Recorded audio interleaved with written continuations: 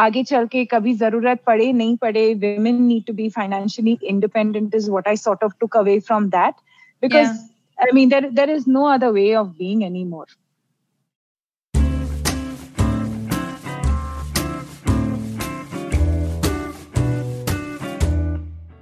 This week on Questions I Wanted to Ask, joining me is Shilpa Keswani. Shilpa leads the gaming content partnerships for YouTube in India. From studying engineering to being part of Femina Miss India, being a television anchor to now working for YouTube India, Shilpa has had a very, very interesting career trajectory. Shilpa and I speak a lot of things working women deal with, good and bad, getting back to work after pregnancy, and how she's been handling work, family, kids, and everything else that matter to her.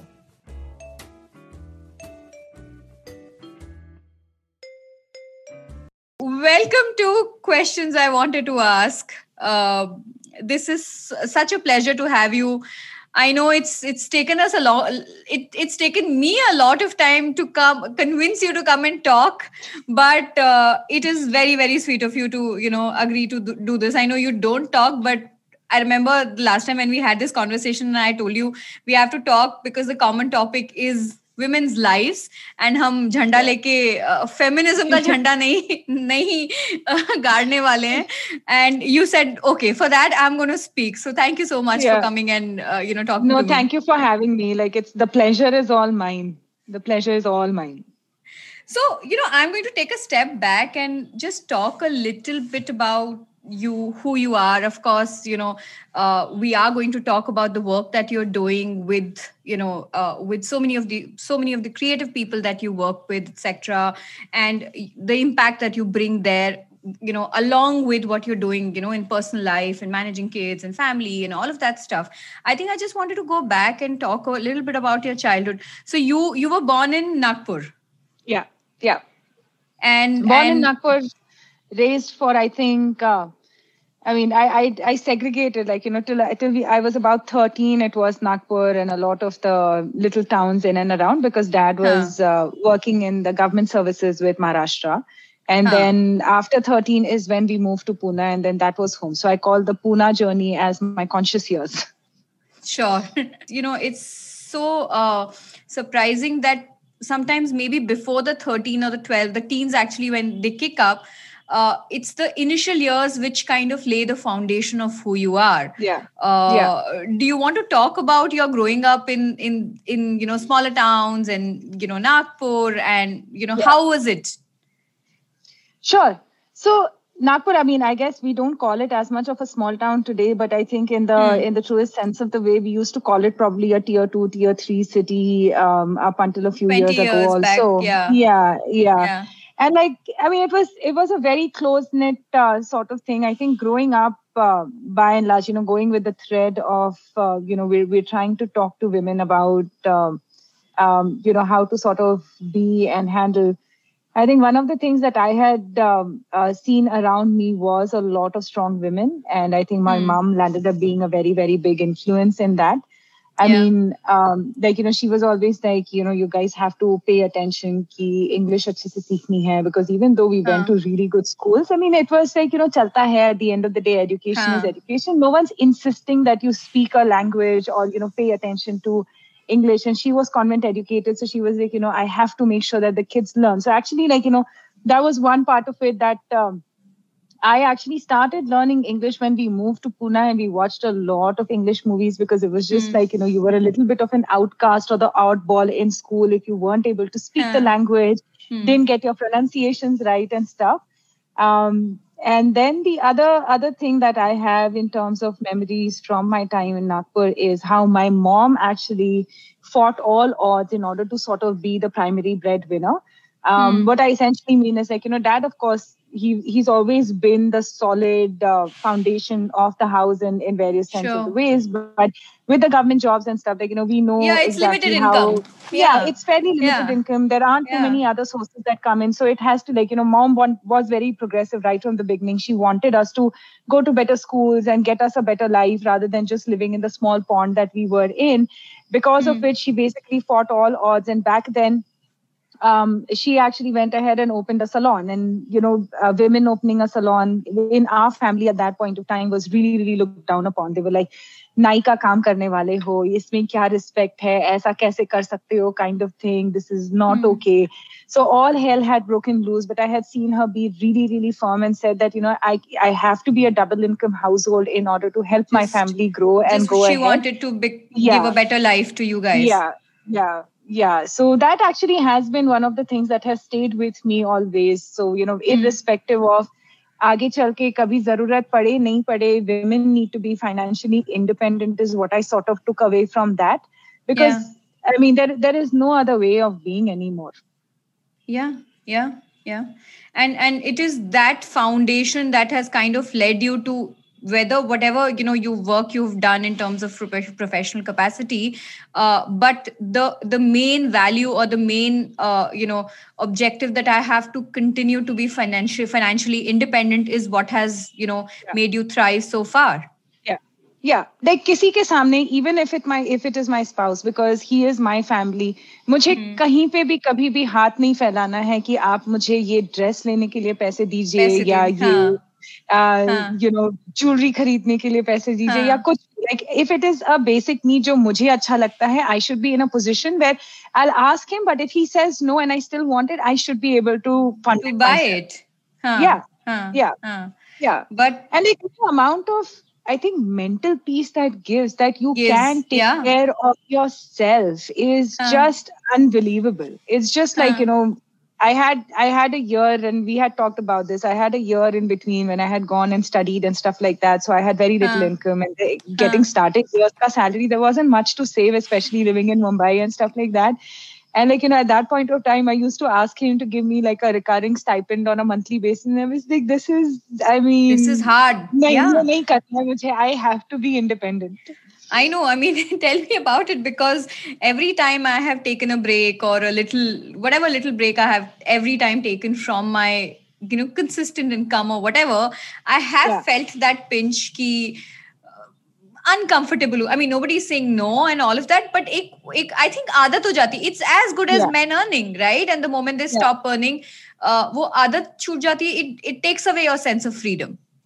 Yeah, it does. And it curbs, I think it curbs you in so many ways. It's not just about you start killing your desires. Your confidence also lands up taking a little bit of a hit. I mean, at least I had felt at that time when I was dependent on him for that year and a half. And he is amazing. Like, he would never bat an eyelid or question any decision and stuff. But I was just like, should I ask him for the money? Basically, यानी वही रहा ना कि बताना पड़ेगा कि मुझे ये लेने की इच्छा है, and can you help me?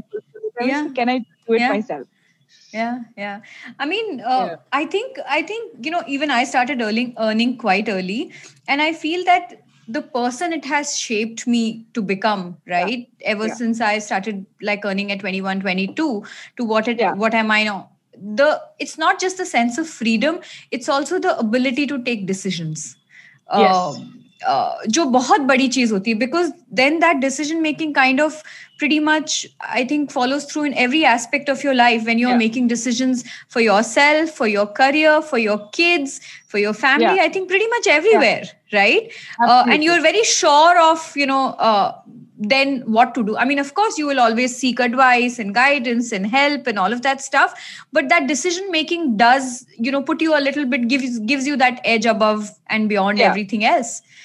And I think it is the confidence. It just gives you the confidence to be who you are and shape your I mean, I think it falls a little more in corporate terms, but it basically helps you shape your narrative.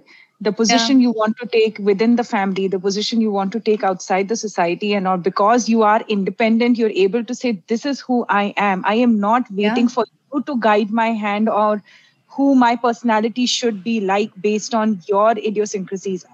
This is who I am, take it or leave it. And that is so liberating, because I think men have always been able to do that. Yeah. I mean, our generation of women is just starting. Some of us are just starting to do that. And it's probably the first or the second generation, if I have to even take that liberty wherein that financial independence has come. And when I look at my cousins or my extended family who are in tier 2 towns, or even who are living in metros or whatever, and the women are not working, I think the only advice I have for them, or I always tell them, is financial independence is important. It doesn't mean anything else. It doesn't mean कि तुम husband को से बड़े बन जाओगे, उससे better बन जाओगे, किसी और पे ज़्यादा impact हो जाएगा. It's just for your own, mental, to keep yourself mentally sane. But so I want to know. So you actually went to college after getting married? Yes. Okay, how was that? Like, what? Okay. So I got married fairly early, as I would like to. I think 24 was fairly early when we did get married. By then, I had just about finished engineering. I was working with a television channel in Mumbai, and then I was just still trying to figure out what to do next. And my parents were like, "Would you want to study ahead?" I was like, 2-3 साल का experience लेते हैं, उसके बाद देखेंगे, kind of thing. And then I landed up meeting my husband. And then, I think one of the things that really struck me in my early conversations with him and his family was that I may want to study ahead. Like, is this something that you are willing to support? Because it may not necessarily be in the city that I am going to be married in. So it was an arranged marriage? It was, yeah. Okay, yeah, lovely. So it's like, so it was like, I think that essentially what like really sold me to the idea of, that, marriage is not the be all and end all of my life. I could find a partner who was supportive of it. So like, I think after like 2 years of being married, I went and pursued my MBA, went to Canada, and then we were figuring out whether we wanted to move there or come back. But then he was very clear that, a lot is going on in India from his career opportunities, so I should come back. But I honestly, like, I think one of the things I was sharing with you also when we were talking, like, one thing about Lean In that stayed with me that Sheryl Sandberg had written was, the most important decision that you make in your life is the partner. And I'm like, I couldn't agree more, because I live absolutely it every day. I live it every day. Yeah. And in fact, because mine was also an arranged marriage, the notion कि अगर आप arranged marriage कर रहे हो तो then your partner will not be compatible, और वो आपकी dreams को fulfill नहीं करने देगा, या he will not be is so wrong, because ऐसा नहीं है. I mean, men are equally educated and equally exposed and progressive, and it can be as beautiful as you want it to be. It's just that the guy needs to be right and needs to have clarity. In fact, to that, like, I also land up adding, like, I think we women, and I can generalize a little bit because I've been through this journey, as progressive as my parents were, they were always like, we want the girls to eventually settle down, find a partner and stuff, to be able to just like move ahead in life. And while I completely agree that, having a partner helps you sort of open your horizons, think a little bigger, push a little bit on your boundaries and stuff. But then, the time it takes to find the partner, I wish we could say this to the parents, and I wish we could say this to the girls, that don't rush into marriages. Don't rush into the first partner you land up seeing and meeting. And I know not everyone has the luxury to do that, but take as much time as you can in finding the right partner, because that is really the make and break of the rest of your life, or the way your life post-marriage is going to sort of shape. I don't think so. I could put it better, in a much better way, because when I wanted to move from a job to entrepreneurship, or whenever I want, in fact, this podcast, when I wanted to do, it has always been the husband who's like, oh, why don't you do it? And, just that push from the house, it means the world to you. Absolutely. And it's so beautiful, because the other day I was doing another podcast call, and one of the guests also spoke, and she's not married, and she spoke about how her father has been like a very, very important part of who she has become today. He's chilled, he's cool, he's okay for her to come back at 1 or 2 at night, but that's given her wings. And I think it's equally, as much as we can become progressive and this thing, the partner needs to be equally, I would say, secure enough, for you to to fly, actually. But so you guys stayed apart, when you were in Canada and he was in India. Yes. And obviously there were no kids at that time. No kids at that time. No kids at that time. And then you came back, and then you joined Google? Yes. Yes. Okay. So Okay. right after business school, I mean, once we came back was when I had to start looking at opportunities. I had always had inclination around working in media. I always enjoyed working very closely with content. And then it was just Yeah. about finding the right opportunity.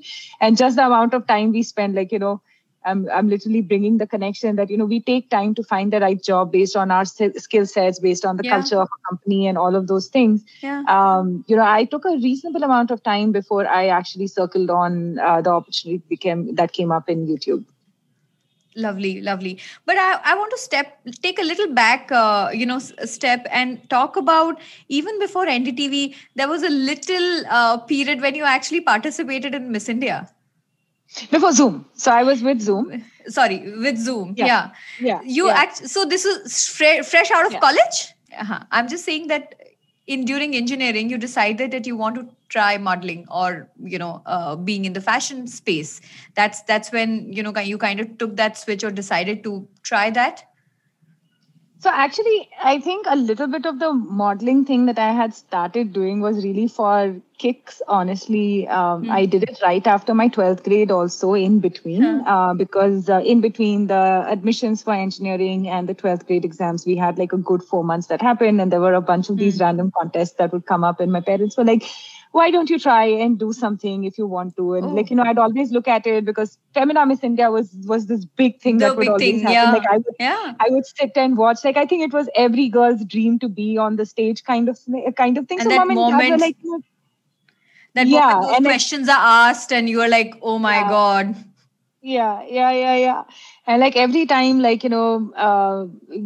would land up seeing, and, when the opportunity came, mom was like, if you want to go and try, give it a hand. Like, you have time right now. And then I didn't really think very much about pursuing it further until I think I reached the 4th year of my engineering. And I was like, what, I really do want to see if I can give it a shot at Miss India. I don't know what it would be like. And parents were like, finish your 4th year, finish your final year, finish your internship and stuff. And then I'm okay to get you started on that. And I think that in itself showed how progressive they were, coming from, at least in my head, coming from the background where the family had resisted mom going ahead and starting a salon to my parents being, you want to fulfill a dream, go ahead. At best, a year into trying to figure out what you want to do next.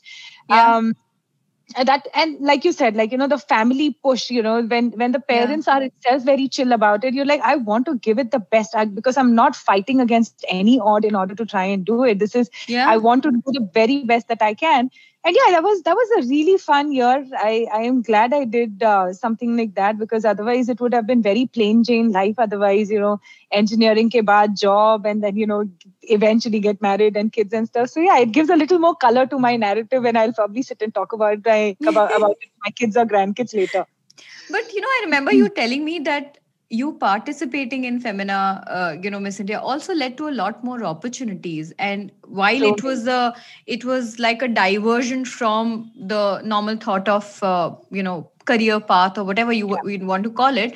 But I want you to talk about it because, we are so, especially as Indians, we are so attuned to thinking in one singular way, right? We don't try, we don't, engineering karna hai, MBA karna hai, and job lena hai, more or less. Of course, things are changing now. And especially in case of women, because, you are always like, oh, biological clock, koi na koi clock tick ho hi rehti. I'm sorry, koi na koi clock tick hoti rehti hai, hamesha. Kabhi shaadi ki clock, bachche ki clock. I mean, even when you have kids, it's like the day clock. It's like, oh my God, ab ye khatam karna hai, wo khatam karna hai. But tell me, was there no hurry ki, abhi, oh my God, like ab meko ye karna hai, but ye diversion ho gaya. What was in your mind at that time? See, I think, again, it literally came that parents were so supportive. So I was like, let's take it one step at a time. One thing I was clear after engineering, and I am still very happy about that decision, was I'm not going to be a core engineer in a day-to-day 9-to-5 job, because I just didn't see myself getting there by the time I finished my 4th year and stuff like that. I mean, I still did decent from a student point of view. I was a reasonably good student, but then I was just like, I will not be the best in terms of application. And this was one of the things that had always been in my head, that I don't want to be average at whatever I do. I want to be really good at what I'm doing so that I never have to drag my feet to work at the end of the day, because I'll spend the best of my energies at work, right? At the end of the day. So like it was more like an agreement that we had with my parents that, I'll take this year where I'll focus on moving to Mumbai, modeling, giving it a shot to Miss India. If I win the title, then I will give it another couple of years in the industry and see where it goes. But if I don't win the title, I promise we'll just figure the next course of my life. But for that time, it was a 1-year plan that we wanted to sort of agree on. And fortunately, I came up in the top 5 of the Miss India. I was supposed to go for an international tourism pageant that kept getting delayed. So then after a point, it was like, okay, now the patience is sort of running out. I actually anchored for the television channel before I started the job with them also. So yeah, I mean, I would say like, going to Miss India was probably one of the best decisions I made, which the parents facilitated so much, because I don't think I would have been able to open the size of my opportunities that much if I had just stayed within Pune and had been looking for a job in and around over there. At least from the background that I came, we hadn't traveled a whole lot. We hadn't we had a reasonably good social life, but it wasn't like, itni sari cheezein kar sakte hain. It's a normal middle class upbringing. It's a normal middle class upbringing wherein you only go or thrive अगर academically आपने बहुत अच्छा कर लिया है, मतलब उसके अलावा कोई रास्ता नहीं पता होता है हमें. Yeah. And academics was always very, very important at home. But I mean, this opportunity that the parents enabled was just like life-changing for me in every way possible. Interesting. So you did Miss India, then you got married, Anchored. You went to Anchored. Yes, of course.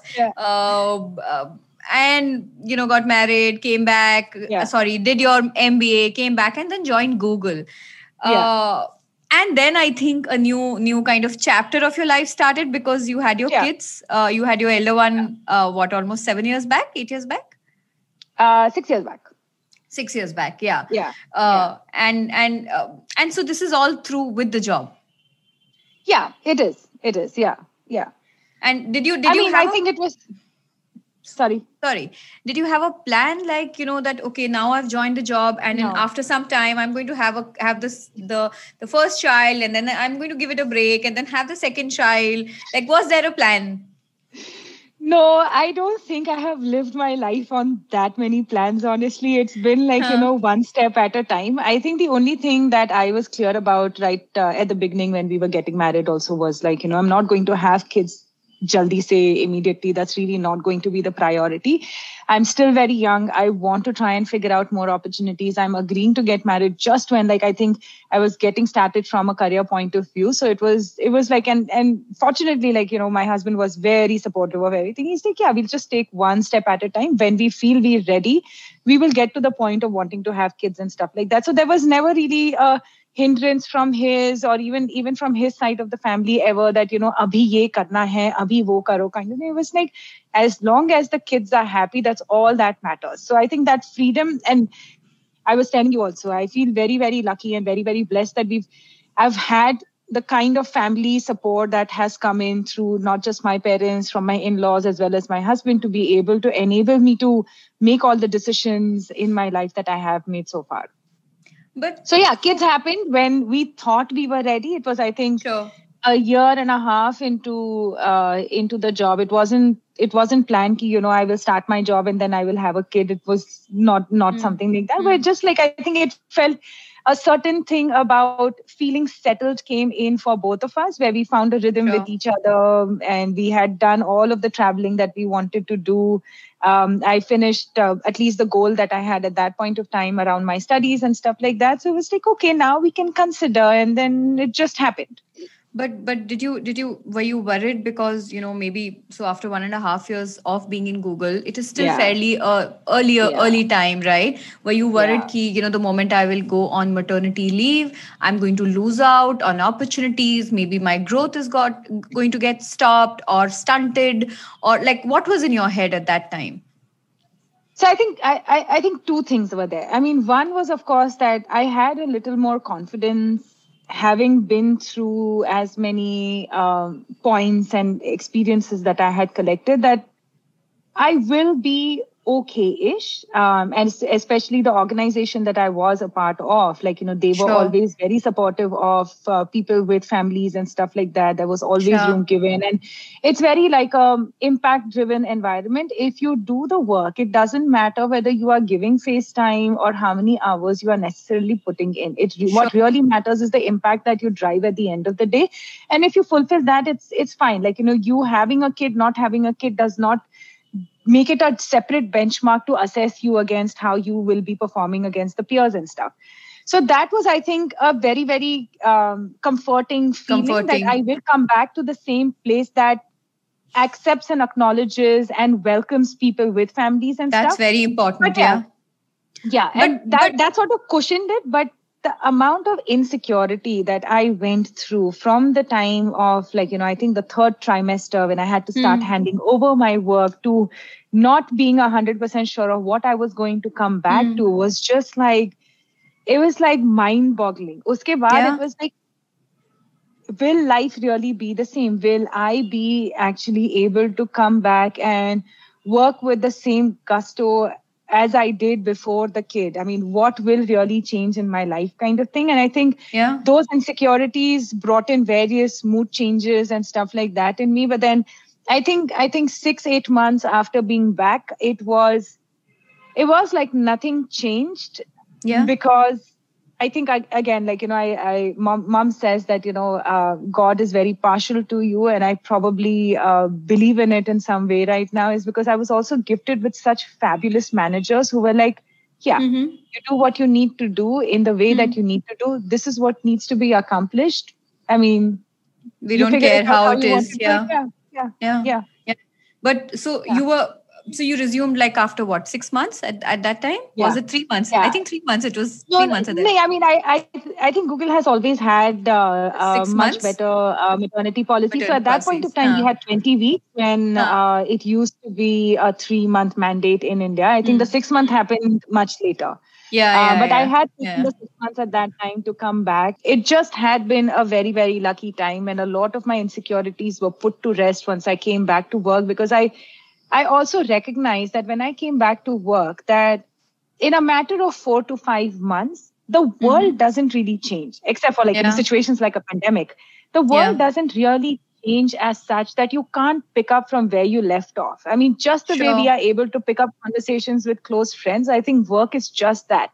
And I don't know how we can probably emphasize this to more of our female partners and peers who are not sure when they have to, whether they can come back to work, whether they need to be the primary caregivers, because you can be an amazing primary caregiver when you have a purpose in life, which has to be beyond just the kids.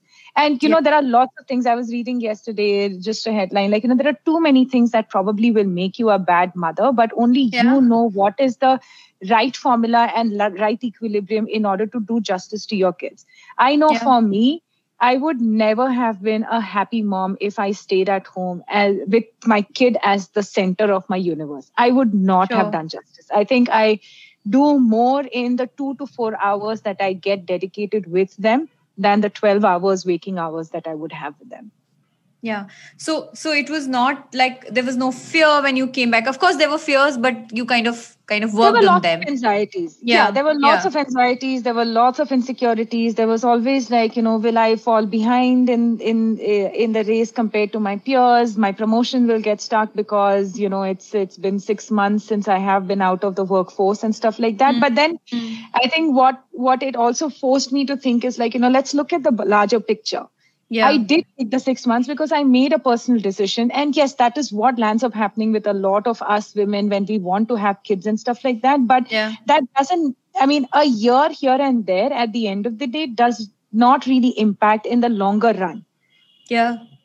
I could have taken that 1 year as a break to go on vacation. I would still, that time would still be the gap in between where my work is. So it's literally like, we have to make peace with it. So this is work front, but what about the kid, the elder one? Were you worried that, oh my God, how am I going? Now when you look at it, लगता है कि सब अच्छे से हो गया, no problem and all of it. But especially when you're the first time mother, right? And second time, I guess it normalizes a lot more. But first time you're way more anxious. You also don't know how to handle the child. You're not sure of things yourself, right? Yeah. So when you were at work, and at that time, obviously none of us were working from home. Were you worried when you were in office? Were you worried about what is it going to be? Like lots of things, starting from your feeds to like food to whatever. Is he going to miss me? That quintessential question, that is he going to miss me? Is he going to be attached to me? Did those questions come to your mind? So of course. I mean, we cannot run away from those questions. They're there because, I mean, at the end of the day, we had a kid because we have the love that we can shower on another human being. So, like, you know, there was the perpetual guilt that would be there. Am I doing enough? You know, is the kid okay and stuff?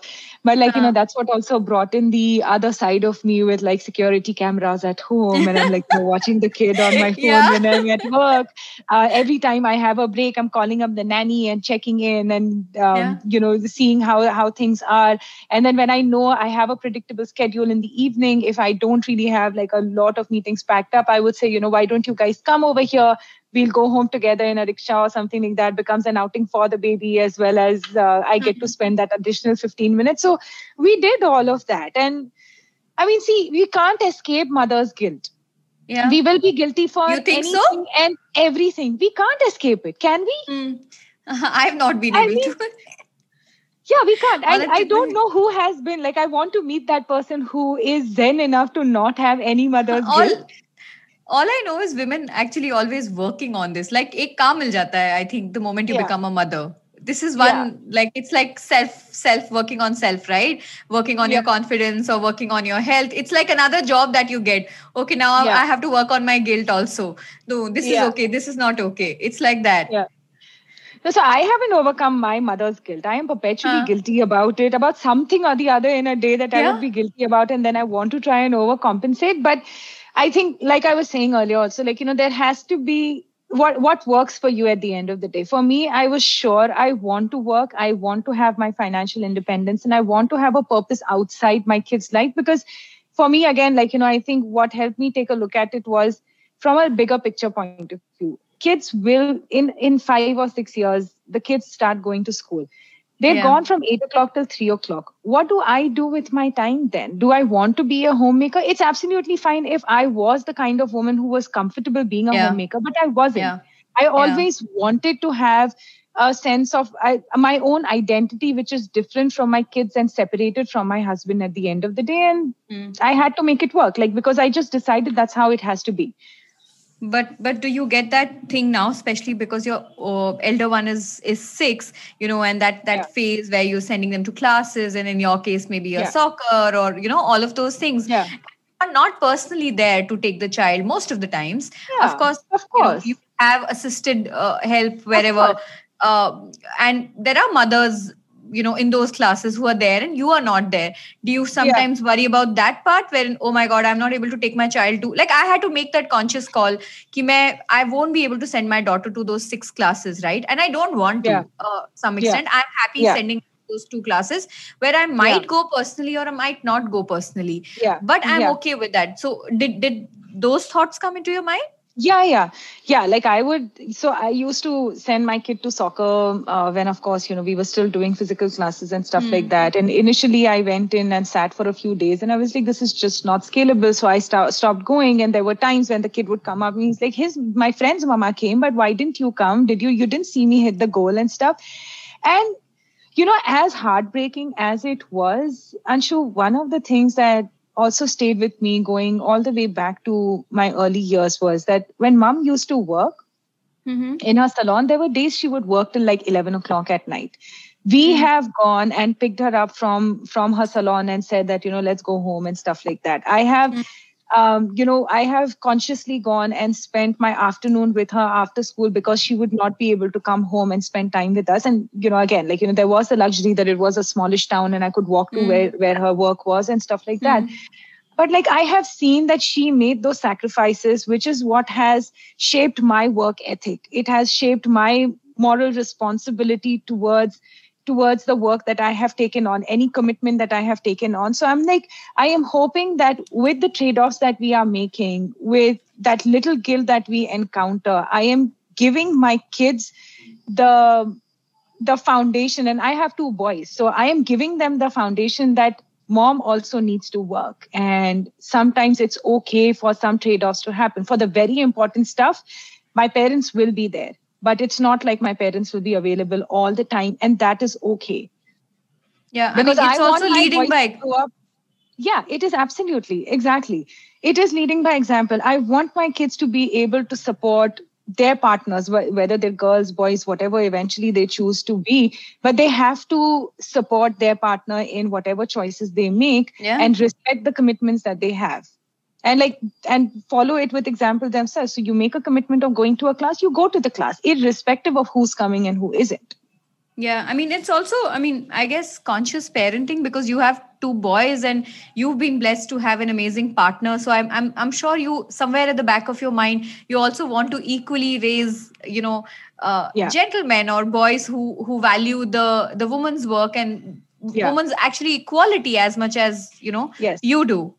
But are there any conscious steps that you do take towards that in feeding that thing? Because obviously we're all going through that change, right? From a patriarchal to slightly moving towards a neutral setup. I mean, we're just at the beginning. So, I think, again, it's, I think I have a wonderful partner who's helping lead by example in such a way. Like, I don't have to consciously say anything. Like, when I have a meeting, my husband's willing to step in if he doesn't have any other commitments to, help take care of the kids. Like, we have partnered 50-50 on diaper changing, to taking the kid out for walks, to be able to put the kid to sleep, or, even through the terrible feeding times and stuff like that. So they've seen that this is not only my mom's job. It is something that my dad also steps into doing. So far, haven't had to do anything very conscious so far. I guess when they start chattering in school and certain conversations will come up, we will figure it out. The girl phase. Yeah. When those happen, and, I think my little one once had said, like, Mama's always in the kitchen. I was like, dude, I am not going to go to the kitchen now. I am going to step out of it. I was like, you guys don't want the good food I'm making now. I am not going anymore. So you are between 10 to 5, 6, whatever. And I know you're very particular about your timings. You are on calls, work, and then you're cooking. Has this pandemic been difficult? It has been difficult at many levels. Yeah, I think it's tested our mental resilience more than anything else.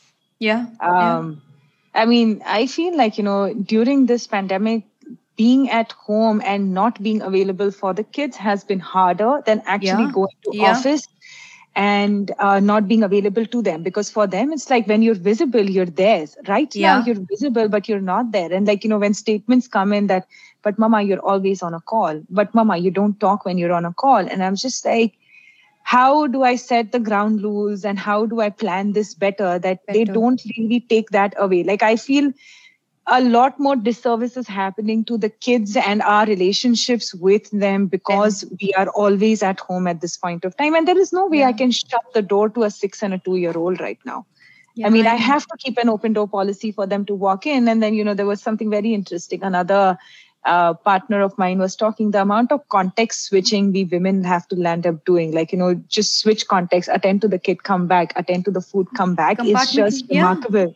Yeah. It's remarkable. It's actually more than remarkable. I think, honestly, I feel after 1 year of doing this, it's tough. And let's admit it, it's not easy. And I think you and I have spoken about it, that especially the last 1 year, on how we're actually all just about striving to compartmentalize ourselves, whether we are working on ourselves or our work or the child or sometimes a relationship with the partner, because in all of this, bichara wo husband to last priority hota hai. I mean, most of the times, because you have kids.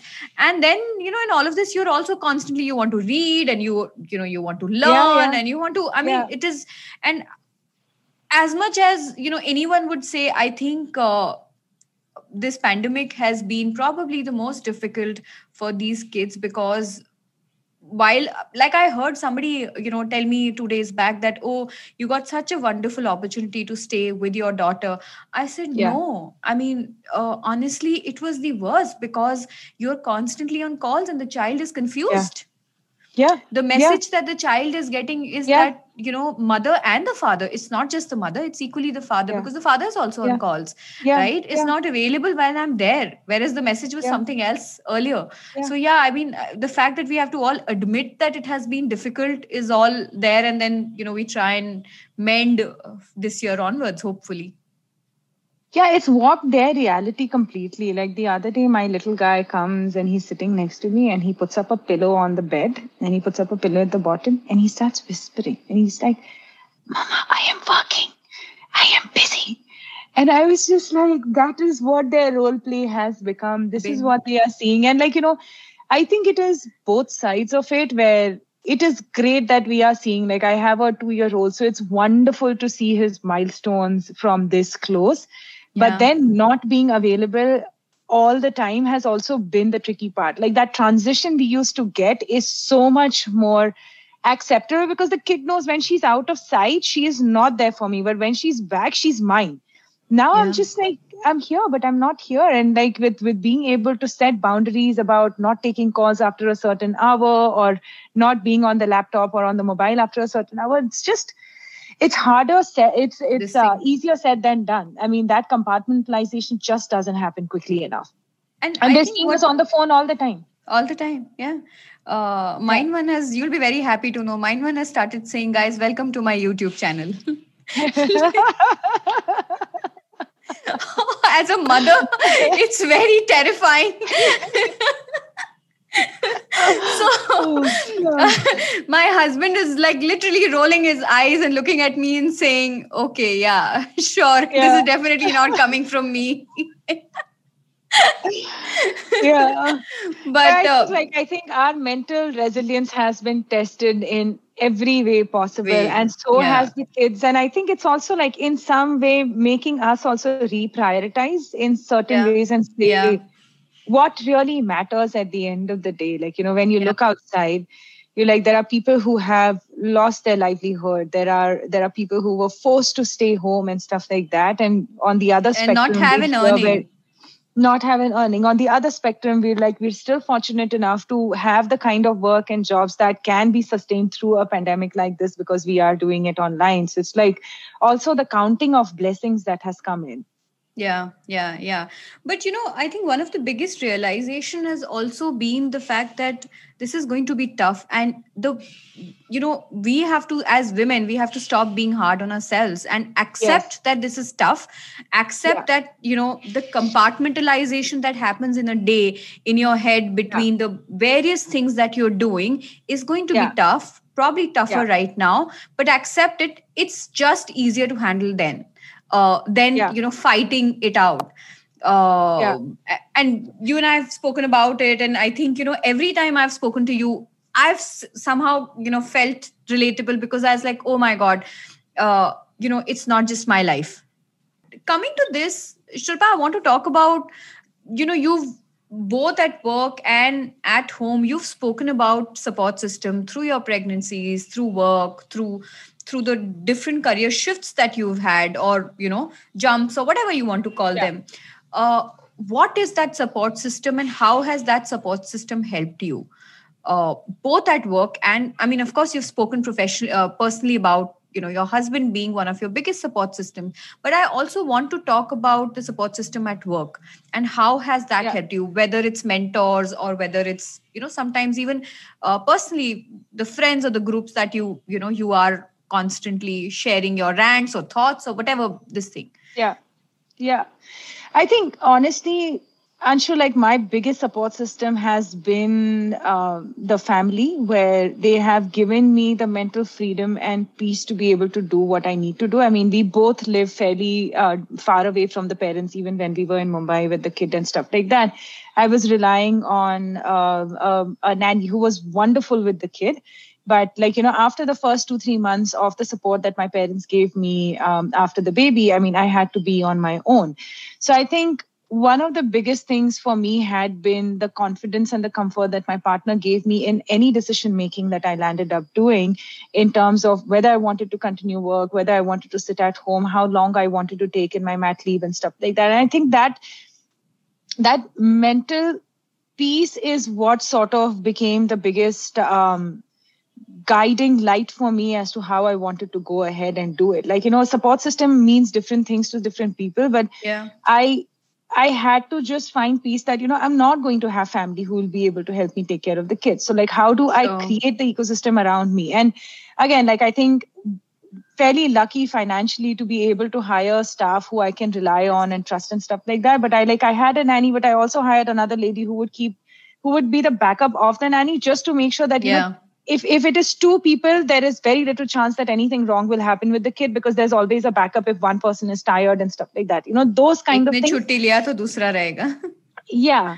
And like, and एक के ऊपर एक additional नजर रहेगी. I mean, you hear these really, really disturbing stories about, how staff is with the kids and stuff. So at least in two, like, there is going to be more peace and order, because you could ask the other person how things are. So I think that, and I actually consciously, and not after the first one, Anshu, but after the second one is where I started feeling more in terms of like, getting to a stage in my career where I want to be scaling up. And, this is the time to sort of, climb the corporate ladder and stuff like that. Like, what are the things that I need to do in order to handle my anxieties? What am I not doing right? And I think one of the things that came in constantly was that, maybe I am not the best at talking about myself. I think that's also like, the way we culturally have been raised. Fundamentally, we don't, self-promote and stuff. And I think that is one thing that struck me when, again, it was at an offsite that there was this I Am Remarkable conference happening where, there was always this emphasis on talking about that if you're stating a fact,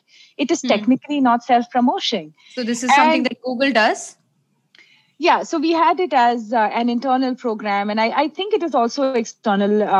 If you do a Google search on it, it's just about how you sort of recognize what you're good at and be able to communicate that. And as women, we, you and I were talking about it, that we have this stat, I think, where if a boy feels like around 60% of the capabilities match the job description, then they think that they're a good fit for the job, and we basically look for like that 90%. Yeah, they're fantastic for the job, and like we'll look for that 90% fit before we'll say. Yeah. And I think it all came in like when it came to asking for promotions and just asking for like your space under the sun in the organization and the team and stuff like that. So it's like. Yeah. Like you were saying that, the constant work has to be done on ourselves, and we have to be kinder, and we shouldn't expect others to notice us. We have to do the effort of making sure that we are noticed. And the only way we will be noticed is when we put ourselves out there. When we speak about what we have achieved and what we're capable of. And like, to think of it, like, I mean, not to take away from the women who may have had this hard and stuff, but like, even from a manager's point of view, when they're working with 10, when they're working with 15 people, they're not going to fully be aware of what is the depth of the work that you have achieved. You have to go ahead and tell them. You have to get. So I think we women have to stop thinking of ourselves as victims and run away from opportunities just because we're too scared. We have to take them head on and say, this is me. Tell me if I'm really not good enough. And if there isn't a good reason, then you're good to go, right? But what if I'm constantly getting getting that voice in my head which says I'm not good enough, in spite of the fact that I might be?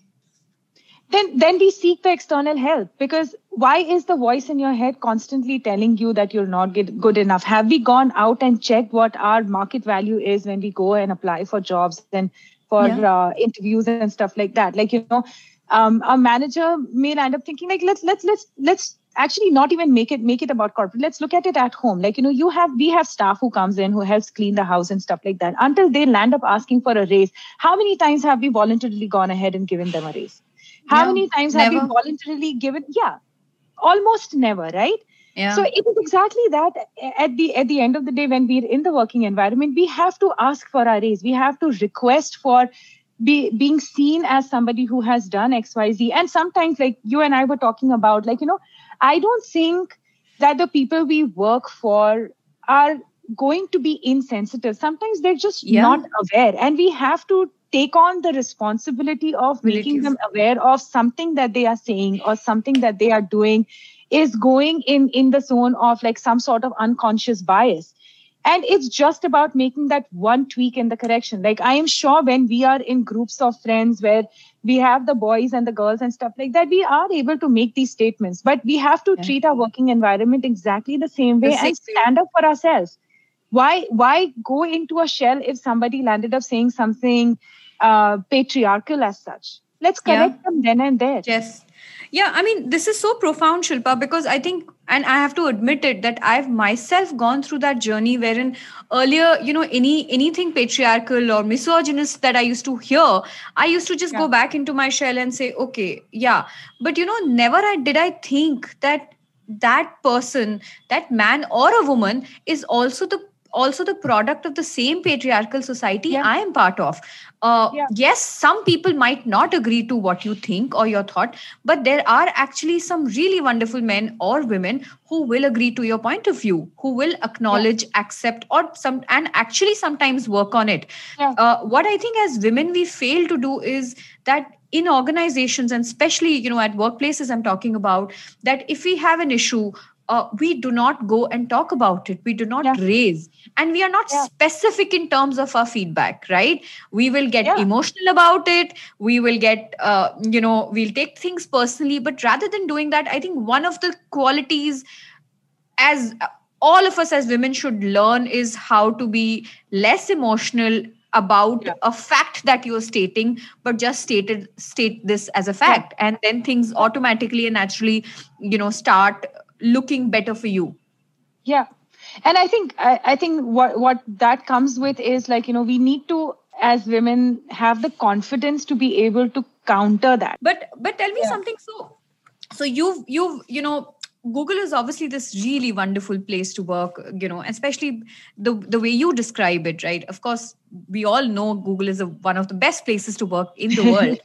But I think for me, I've heard so much about the place, and especially the India team, this thing. But you've had like more men that you've been working with, or it's like a equal good number of women also?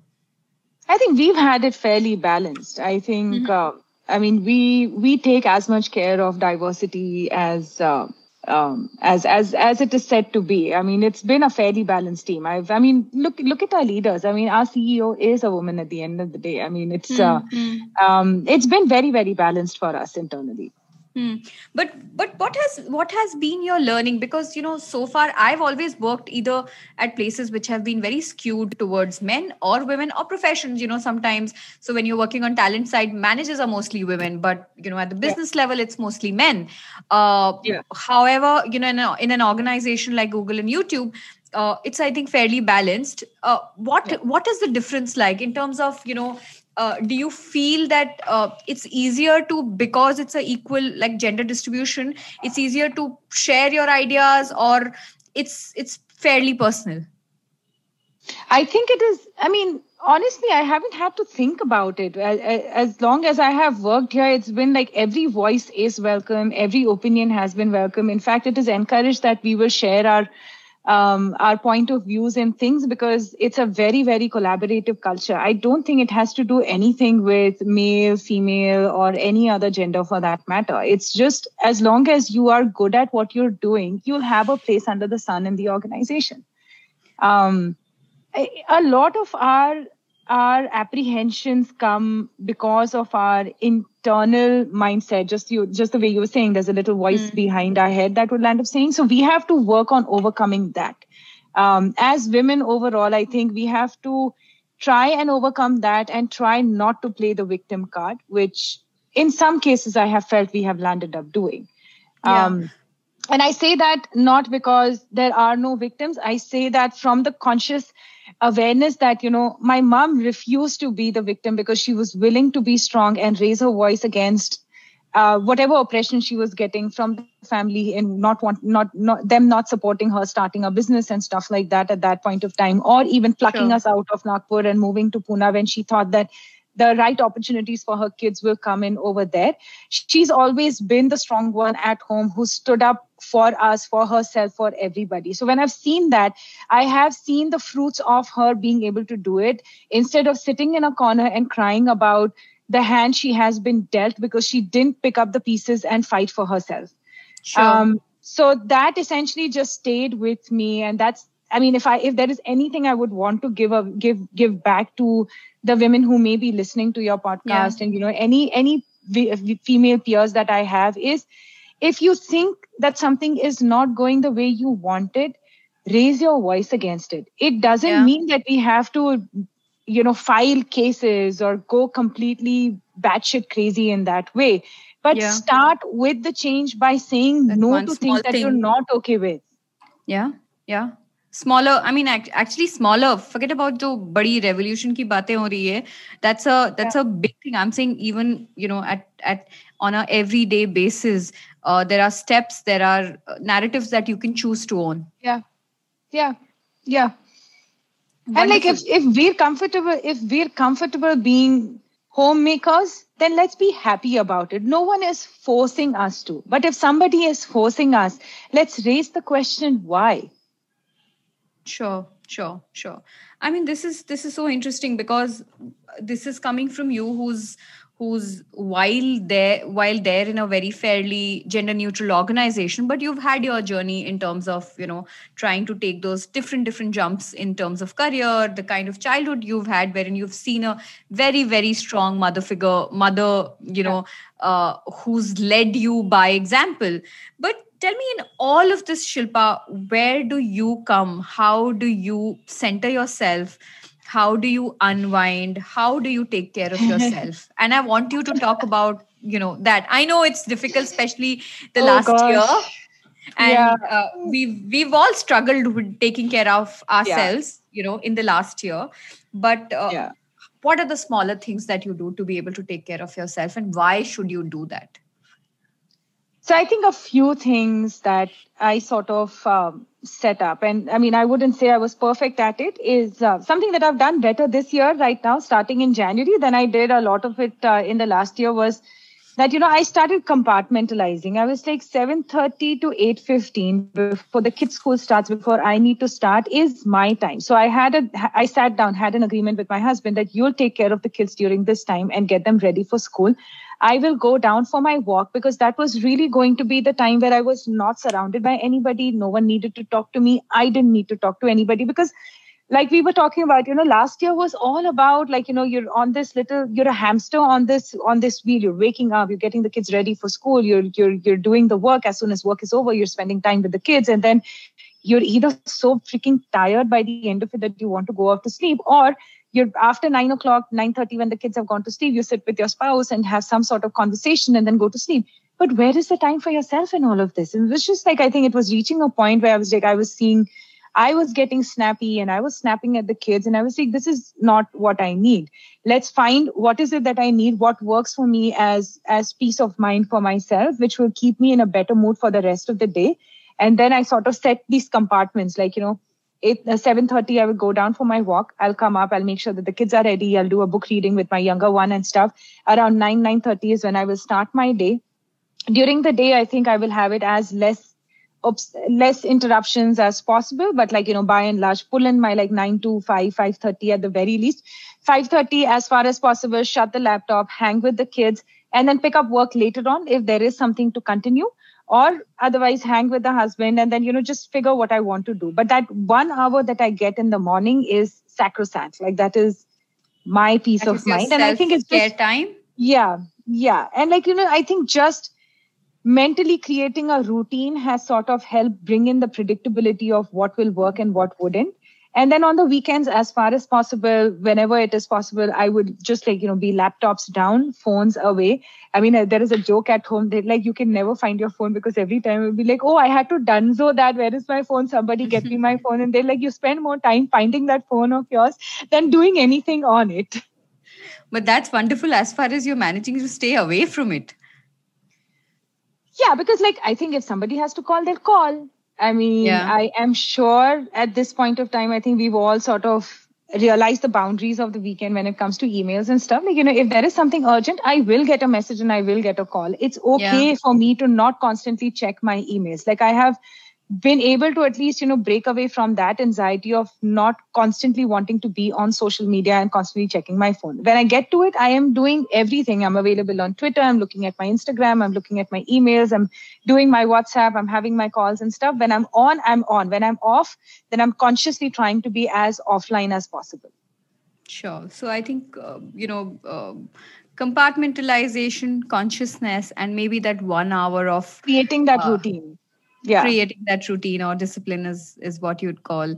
And I mean, that's one of the most common things I've heard as we come towards the end of the podcast, that one of the most common things that I have kind of found in all the women that I'm talking to is that importance of that routine or discipline, and just religiously giving it to yourself, and in the long run that kind of pays to you, because that's your only time, or that's your thing, and you do take conscious efforts towards that self-healing, or whatever you want to call it, meditation, exercise, whatever you do, whatever. Or some women I know are dancing, but whatever. But that is like a common thread, and which is wonderful.